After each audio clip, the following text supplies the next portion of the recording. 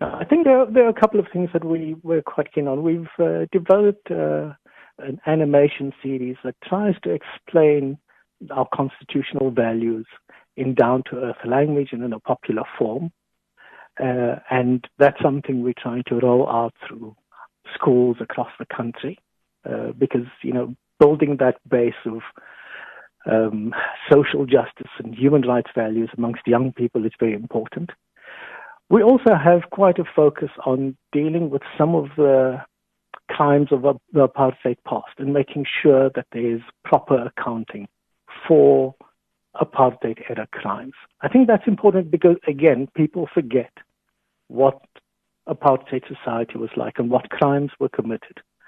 And the culture of impunity stretches back, where people were able to get away with it because of a lack of political will. And so we're quite keen to prosecute and continue to prosecute apartheid-era crimes and assist the state in dealing with those. And then we have a host of programs, mainly based at community level, that try and deal with issues like gender-based violence or xenophobia. Our role is largely to work with civil society organizations to give them resources and the support they need to be able to make the changes in their community, rather than parachuting in and hoping to, achieve that change all by ourselves.